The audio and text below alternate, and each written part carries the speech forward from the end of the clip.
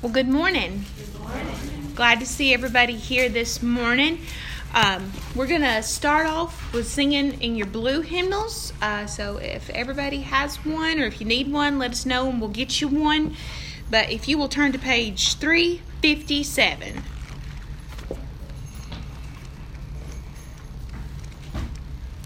And we'll sing all three verses of Glory to His Name.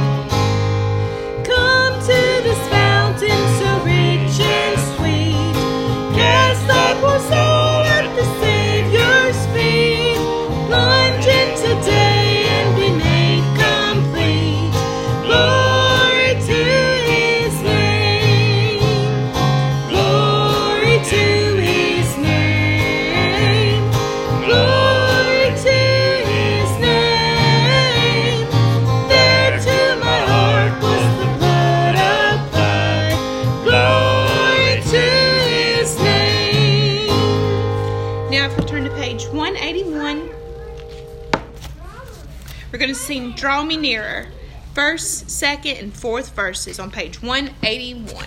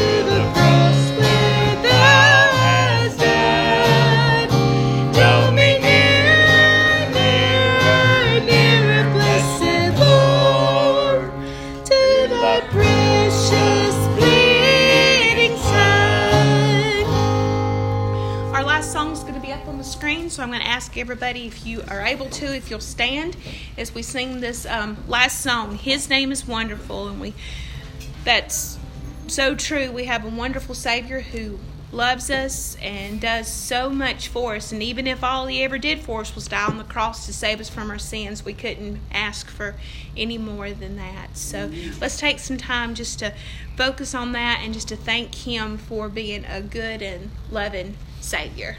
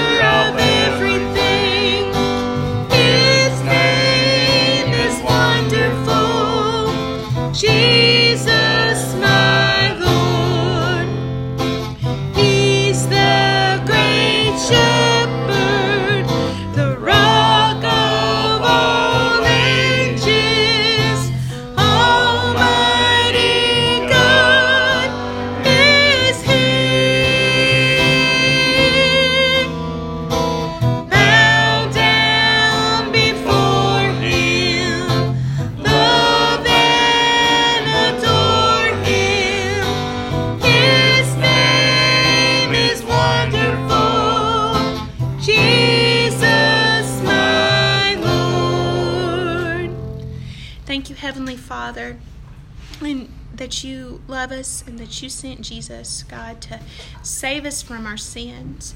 God, I just pray that if there's anybody today who's listening to this message, God, whether they're here or whether they're listening online, God, that doesn't know you, or God, or doesn't really know what that's about, Lord, that you just show yourself to them today, God. Just your Holy Spirit just gets a hold of their heart, Lord, and that they're able to realize what you've done, God. The full payment for sins, Lord, and just accepting you as Lord and Savior and repenting from sin, God, and relying on you to take care of that transformation completely, Lord. That's what saves us. And I pray that those of us who do know you, God, that we just are reminded of that today. And we thank you again for what you do.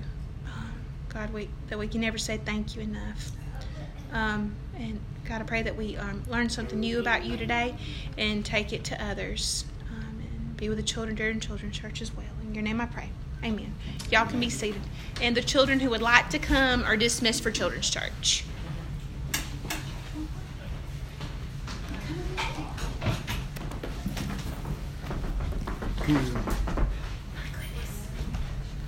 Well, the Bible says that God's name is wonderful. Jesus' name is wonderful. You remember in Isaiah, it says that he shall be called Wonderful, Counselor, the Mighty God, the Everlasting Father, the Prince of Peace.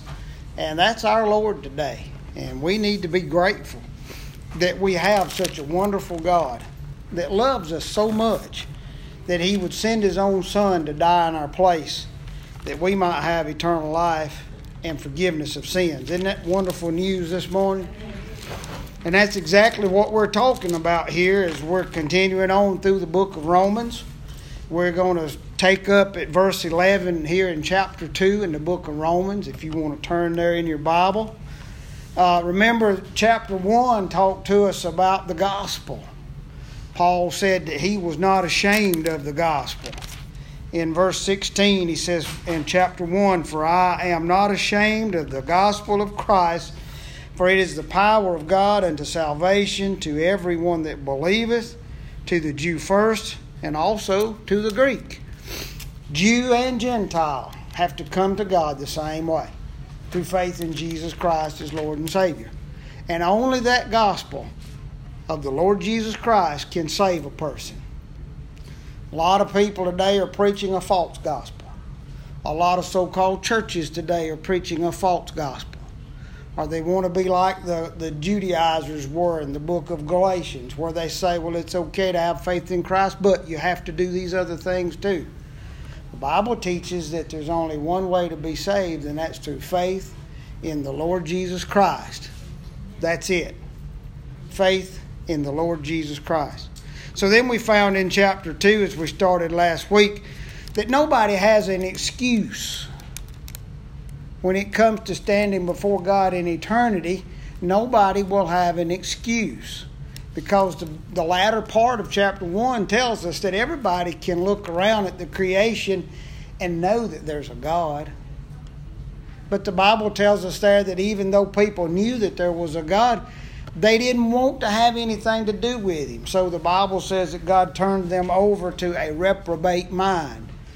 And that's what you see in this world today, is a lot of people that deep down they know that there is a God, they just don't want to admit it.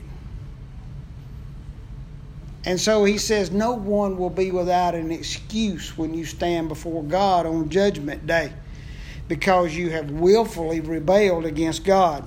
So as we look at chapter 2 and begin here at verse 11, that's where we left off last time. And God says here through the Apostle Paul, says, "For there is no respect of persons with God." You can't impress God. No matter what you do, God will never look at you and be impressed. He'll never look at me and be impressed. You can't surprise Him. He already knows all about us. He already knows what we will do tomorrow and the next day and all the way into eternity. So you're not going to ever disappoint God, but you're not going to ever impress God either. God loves you just because He chooses to love you, not because of something special about you. Just because He chooses to love you. The longer I live, the more I realize that that is very true. And the longer I live, the more I realize just how blessed I am that God does love me. Because there's nothing in me that God should love. He doesn't love me because of me. He loves me because of who He is. The Bible says that we know love in this, that God first loved us. He first loved us. People in this world that don't have the Holy Spirit, that are lost, they really don't know what love is. They think they do, but the world's definition of love is lustful, is selfish. They love for what they can get in return. God's love is unconditional. He loves us regardless. And that's the kind of love we are to have with the brethren. We are to love one another that way, unconditional. We're to love to give, not to get. And the Bible says that's how the world will know that we're disciples of Christ, is that we love like God loves. When Jesus said, "A new commandment I give you," He said, "I want you to love one another as I have loved you." He didn't say to love one another as you love yourself. He said, love one another as I have loved you. That's the new commandment that God gave to us through Jesus Christ. As the body of believers, we are to love one another as Christ has loved us. So we see here in this text that there not only is there no excuse for people, but there be no exceptions. There are people today that really believe. I've talked to people that will tell you that they really believe that when they stand before God, that they can convince God that they wasn't as bad as most folks and that God ought to let them into heaven. There will be no exceptions.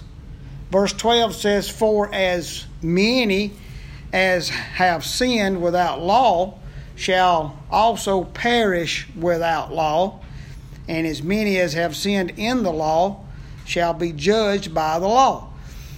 So all will be judged. And it doesn't matter whether you were a Jew that knew the law of God and rebelled against it, or if you were a Gentile that did not know the law of God. If you rebelled against what light you had, if you rebelled against what you knew, if you rebelled against the gospel of the Lord Jesus Christ, then you're going to be judged and sentenced with a guilty verdict.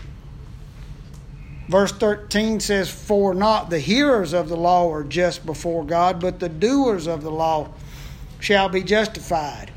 We will all be judged, and we will be judged according to our deeds.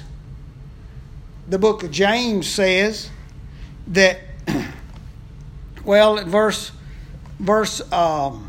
22 in chapter 1 of James, it says, Be ye doers of the word, and not hearers only, deceiving your own selves.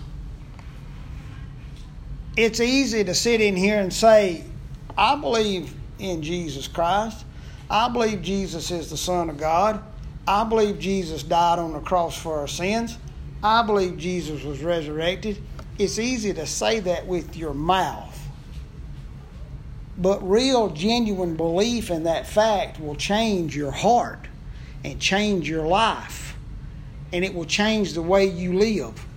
The book of James also tells us that faith without works is dead.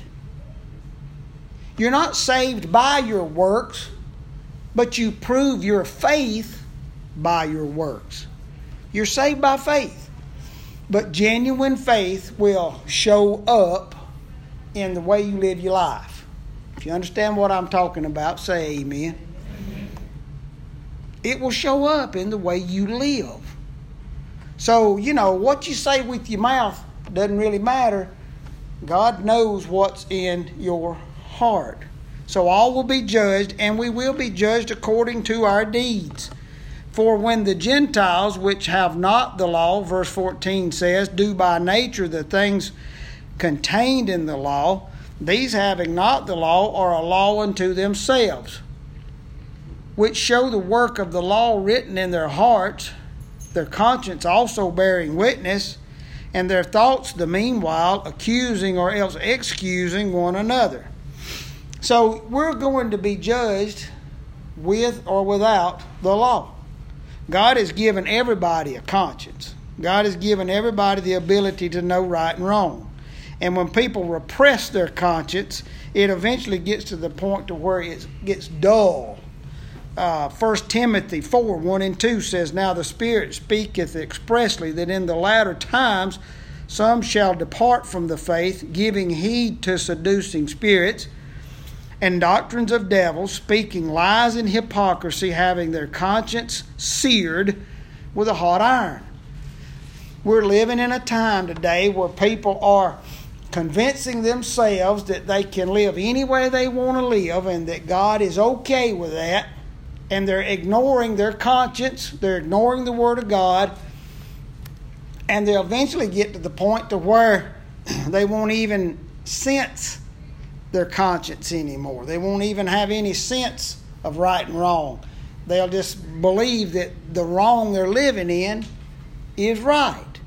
The Bible says in the last days people will call good evil and evil good.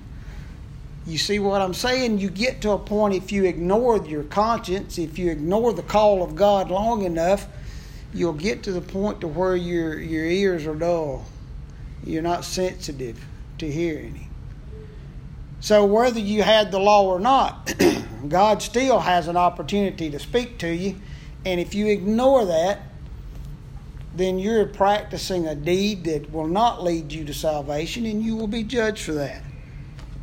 He says, verse 16, in the day when God shall judge the secrets of men. Everybody in here has things in their life that nobody knows about but you and God. And that's okay. I think it ought to be that way. You don't have to tell everybody everything that goes on in your life and in your heart and in your mind. But God does know. God knows you and me better than we know ourselves. And He knows our motives as well as what we do. He not only knows what we do, but why we do it. And I can fool you some, and you can fool me some, but no one fools God. And the day that He's talking about is the day of the Lord. The day of the Lord mentioned throughout the Old Testament. The day of the Lord talked about in the book of Revelation. The day of the Lord when Jesus Christ comes back to judge this earth and the people of earth for their disbelief in Him. The day of vengeance. The day of tribulation. The day of great trouble. That day, the day of the Lord, that will begin at the beginning of the tribulation and will go into the millennial kingdom. There's coming a time when the Lord will come back and the Lord will judge. And He'll judge every one of us. Don't sit in here and think today that just because you're saved that you're exempt from the judgment of God. Now, you and I, when we stand before God, we will not be judged for our sins.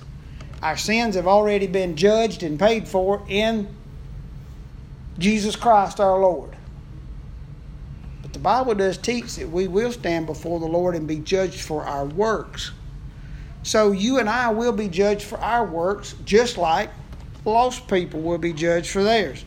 And listen, Jesus is the judge. He says, the secrets of men by Jesus Christ. 2 Timothy 4:1 says, I charge thee therefore before God and the Lord Jesus Christ, who shall judge the quick and the dead at His appearing and His kingdom. You hear what he's saying? Jesus will judge. Who are the quick? The book of Ephesians says that you and I as believers, that our spirits have been quickened. That's an old King James word. It just means made alive. When people are born into this world, their spirit is dead. Why? Because God's not there. When God left Adam and Eve's spirit, they died immediately. That moment, spiritually speaking, they died. They progressively died in their souls, and ultimately they died in their bodies. But through Christ, that curse is reversed. Through Christ, we become what Jesus taught Nicodemus about. Born again. And then God's Spirit comes into our spirit and makes us alive to God again. So now all of a sudden, at that moment of salvation, we're made alive in our spirit. And listen, I do not believe the Bible teaches that you get saved today and get the Holy Spirit next week, next year, 10 years from now. I don't believe it teaches that.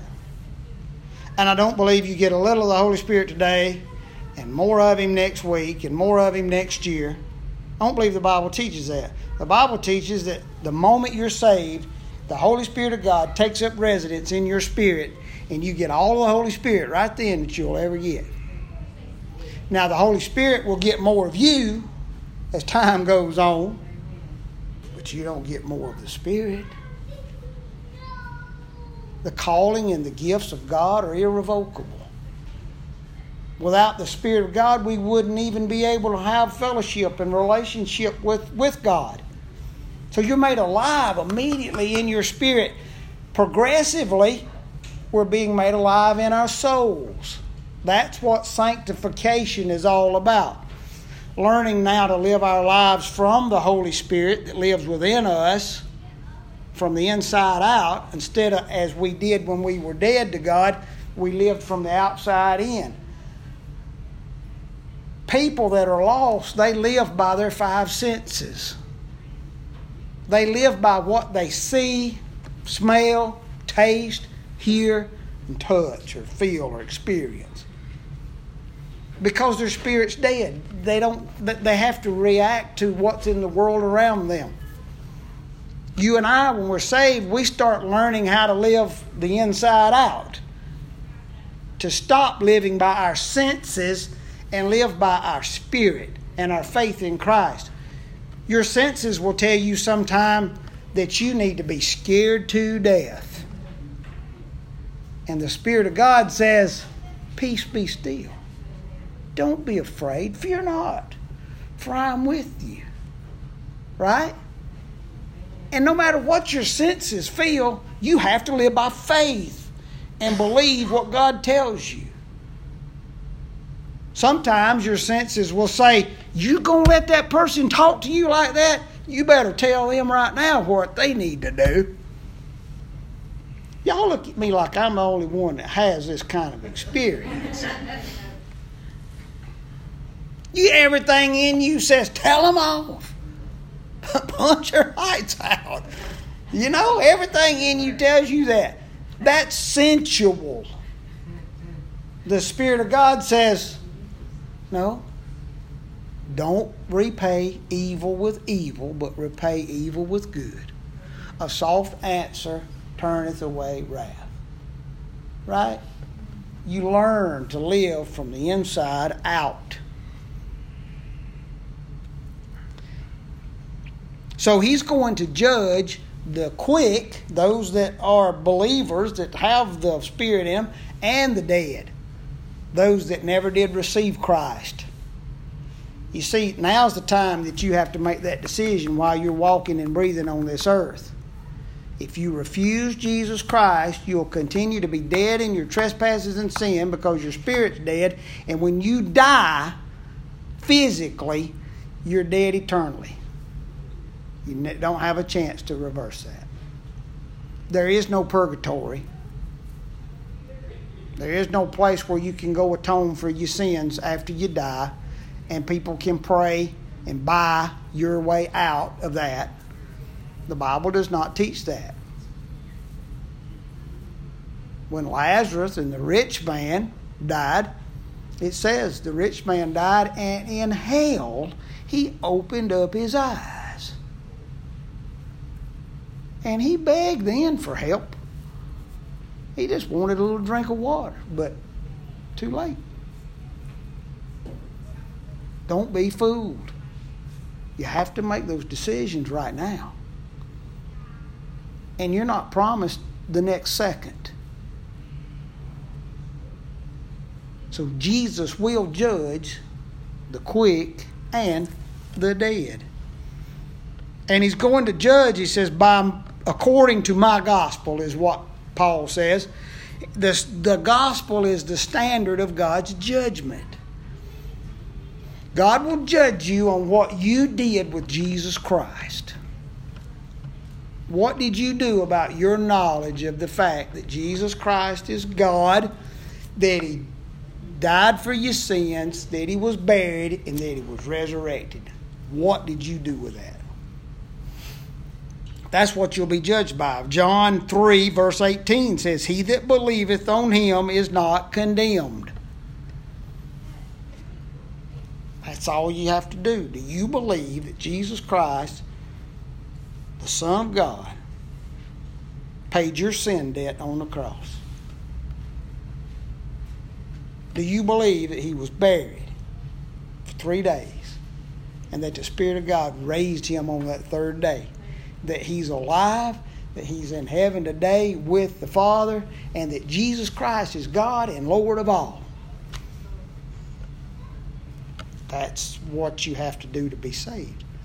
Believe in your heart that God raised Him from the dead, and confess with your mouth that Jesus is Lord, and thou shalt be saved.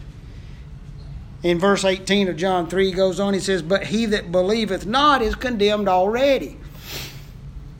We come into this world condemned to die and go to hell because we're lost. Now, don't get me wrong. I believe there is an age of accountability. And I believe little children, if they leave this world before they reach that age, that they go to be with the Lord.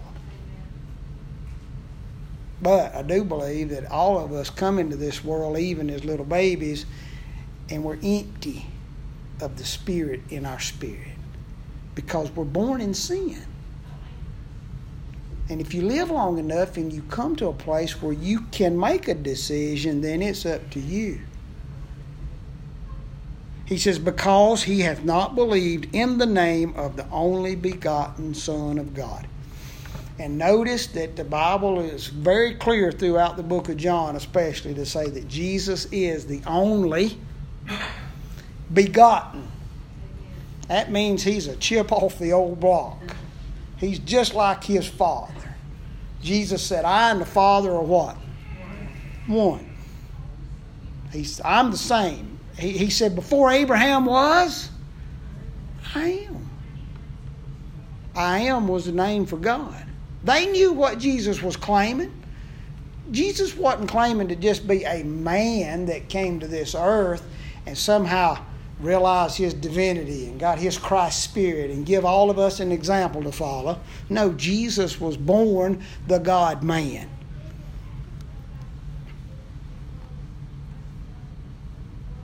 He was God from his conception. The only begotten Son of God. Verse 17, behold, thou art called a Jew with the law. Now we've seen people without the law. Now he's going to say even people with the law will be judged. The Jews do not have an advantage when it comes judgment day, because they were the ones that received the oracles of the law of God.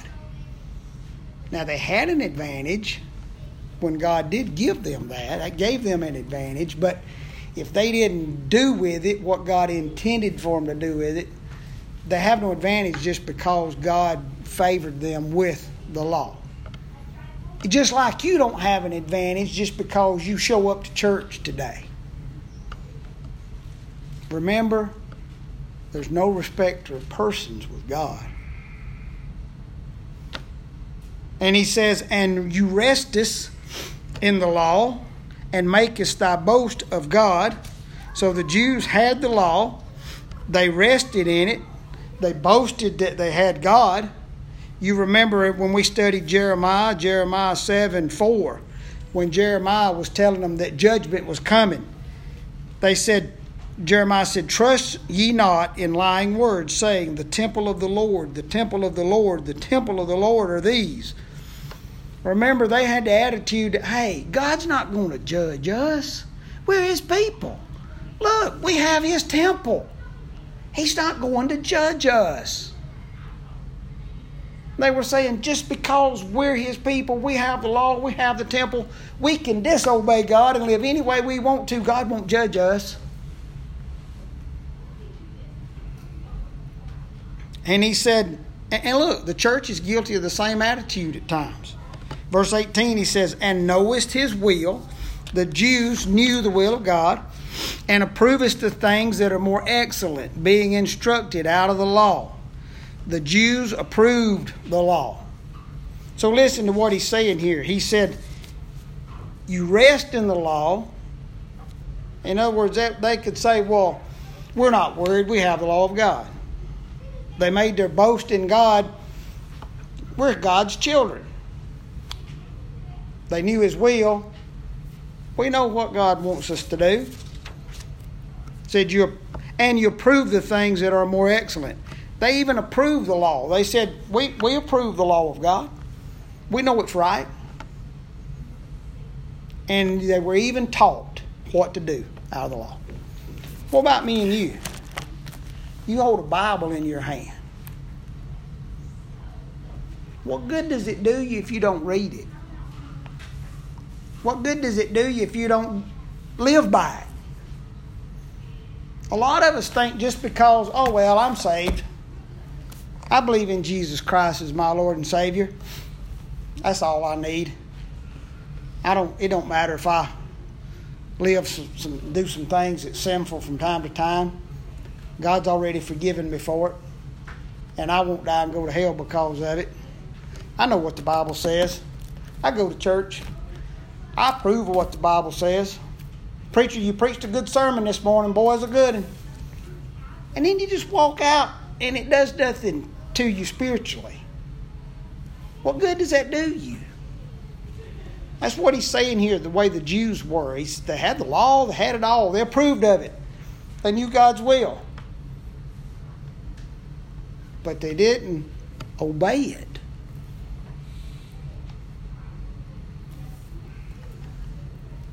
There's a part of Scripture that teaches us that just saying that you believe these things and agreeing with them in your head doesn't save you. If you truly believe it, it will affect your behavior. It will change your way of life. When you have that attitude, well, I can do this and the Lord will forgive me. And you go and you do those things, if you're truly saved, you're going to get convicted of that. And you're going to say, Lord, I'm sorry, I know I really shouldn't have done that. But if you can just go and live any way you want to live and it don't bother you, you're not saved. You can't be. If the Spirit of God lives in you and you continue to be disobedient to God, you're going to be convicted that what you're doing is wrong. So that's what he's saying here, is that people are going to be judged. People are going to be judged whether you're saved or whether you're lost. Verses 21 through 23 in Matthew 7 says, Not everyone that saith unto me, Lord, Lord, shall enter into the kingdom of heaven, but he that doeth the will of my Father which is in heaven. Many will say to me in that day, Lord, Lord, have we not prophesied in thy name, and in thy name cast out devils, and in thy name done many wonderful works? And then will I profess unto them, I never knew you. Depart from me, ye that work iniquity. You see, we can deceive ourselves into believing that just because we're hanging out with Christians and we're going to church and we're doing good things and doing the things that Christians do, and we go to church and listen to the preacher and we say, I agree with you, preacher, that's right. We can convince ourselves that we're saved. But true salvation is a personal thing between you and God. And it can only come to pass when you surrender your will to the Lord Jesus Christ. And say, Lord, I know I'm a sinner. I deserve hell. I believe Jesus is the only payment you will accept for my sins. And I believe that he died for me. And I believe he was buried and was raised again on the third day. I believe he is my Savior and Lord of all. And I confess him as that. I want to repent of my sins and I want to be saved. And listen, when that happens, you don't longer go to church because you have to. You don't try to read your Bible because you think you have to. You don't pray because you think you have to. You do it because you want to. Amen? Verse 19, And art confident that thou thyself art a guide of the blind, a light of them which are in darkness, an instructor of the foolish, a teacher of babes, which hast the form of knowledge and of the truth and in the law. So the Jews thought they could lead others to God and instruct others in the ways of God. Verses 21 through 23 says, Thou therefore which teachest another, teachest thou not thyself? Now think about what he's saying here. And thou that preachest a man should not steal, dost thou steal? Thou that sayest a man should not commit adultery, dost thou commit adultery?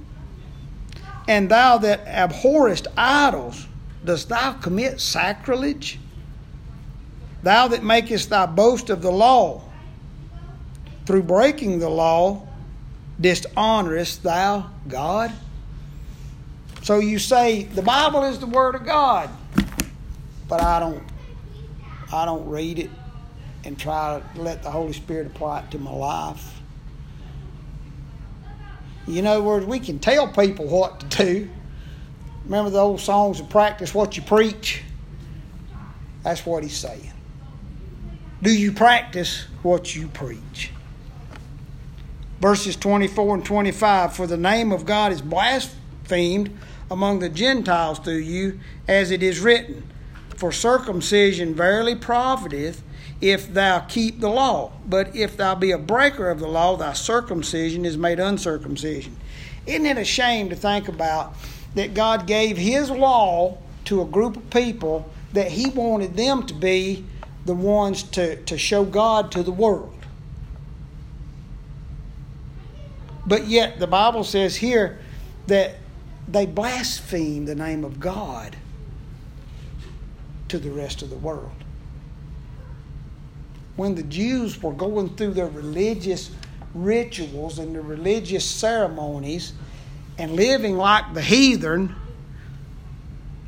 they were blaspheming God. They were calling God a liar. They were saying, we know your law, God, but we don't believe it matters. And we can be the same way as Christians, and the church is that way in a lot of ways today. The modern church, now I say this a lot, there is a true church. There's a remnant people that are the true church. And some of them are mixed into these false churches. Okay? There is a true church. But when you look at what is considered mainstream church today, there's a lot of this kind of stuff that goes on. They say, oh yeah, we have the Bible, but we don't always listen to it. We don't always preach it. We don't always believe it. They're blaspheming the name of God and dishonoring God. And if we're not careful, we can all do the same thing at times. Verses 26 and 27. He says, therefore, if the uncircumcision keep the righteousness of the law, shall not his uncircumcision be counted for circumcision? And shall not uncircumcision, which is by nature, if it fulfill the law, judge thee, who by the letter and circumcision doth transgress the law? What's he saying here? What was the sign of the Abrahamic covenant? Circumcision. That was the sign of the covenant. So he's saying here, when they were circumcised, they said, now we have a covenant and a relationship with God. But if they didn't live by God's law and didn't care about God's law, circumcision meant nothing. Then on the other hand, he's saying, but those that are uncircumcised, if they live by the law and they honor God through the law, then their uncircumcision becomes circumcision. Maybe we could think of it like this. Baptism. There are those in the church that say you can baptize infants. And when you baptize that infant, you bring them into the kingdom of God. And now they become part of the kingdom of God and part of the church. The infant doesn't know anything yet. No right, no wrong, anything. As that infant grows and that person is told, you're a Christian because you were baptized. You're a Jew because you were circumcised. You're a Christian because you were baptized.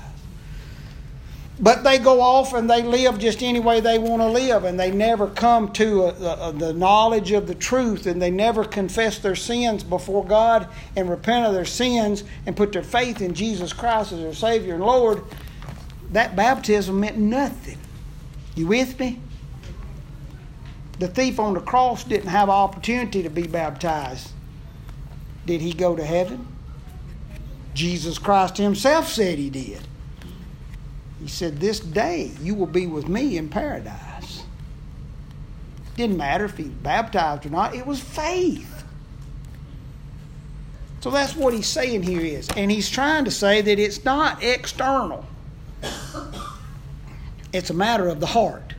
Salvation is a matter of the heart. Let's look at these last two verses and we'll stop. Galatians, let's look at this right quick. Galatians 6. Verse 15 says, for in Christ Jesus neither circumcision availeth anything, nor uncircumcision, but a new creature. So the Bible is saying here, in Christ, it doesn't matter if you're circumcised or if you're not circumcised. What matters is that you're a new creature in Christ. It's a circumcision of the heart. Verses 28 and 29 of our text says, for he is not a Jew which is one outwardly, neither is that circumcision which is outward in the flesh, but he is a Jew which is one inwardly, and circumcision is that of the what? Heart. It's a matter of the heart. In the spirit and not in the letter. It's not about the law. It's about the Spirit. In Christ, all that matters is, does the Holy Spirit now live in your spirit? How do you get the Holy Spirit? Through faith in Jesus Christ as your Savior and Lord. And if you look around this world today, there's only two groups of people. As far as God is concerned, there's only two groups of people. Has nothing to do with your economic status, your race, or anything like that.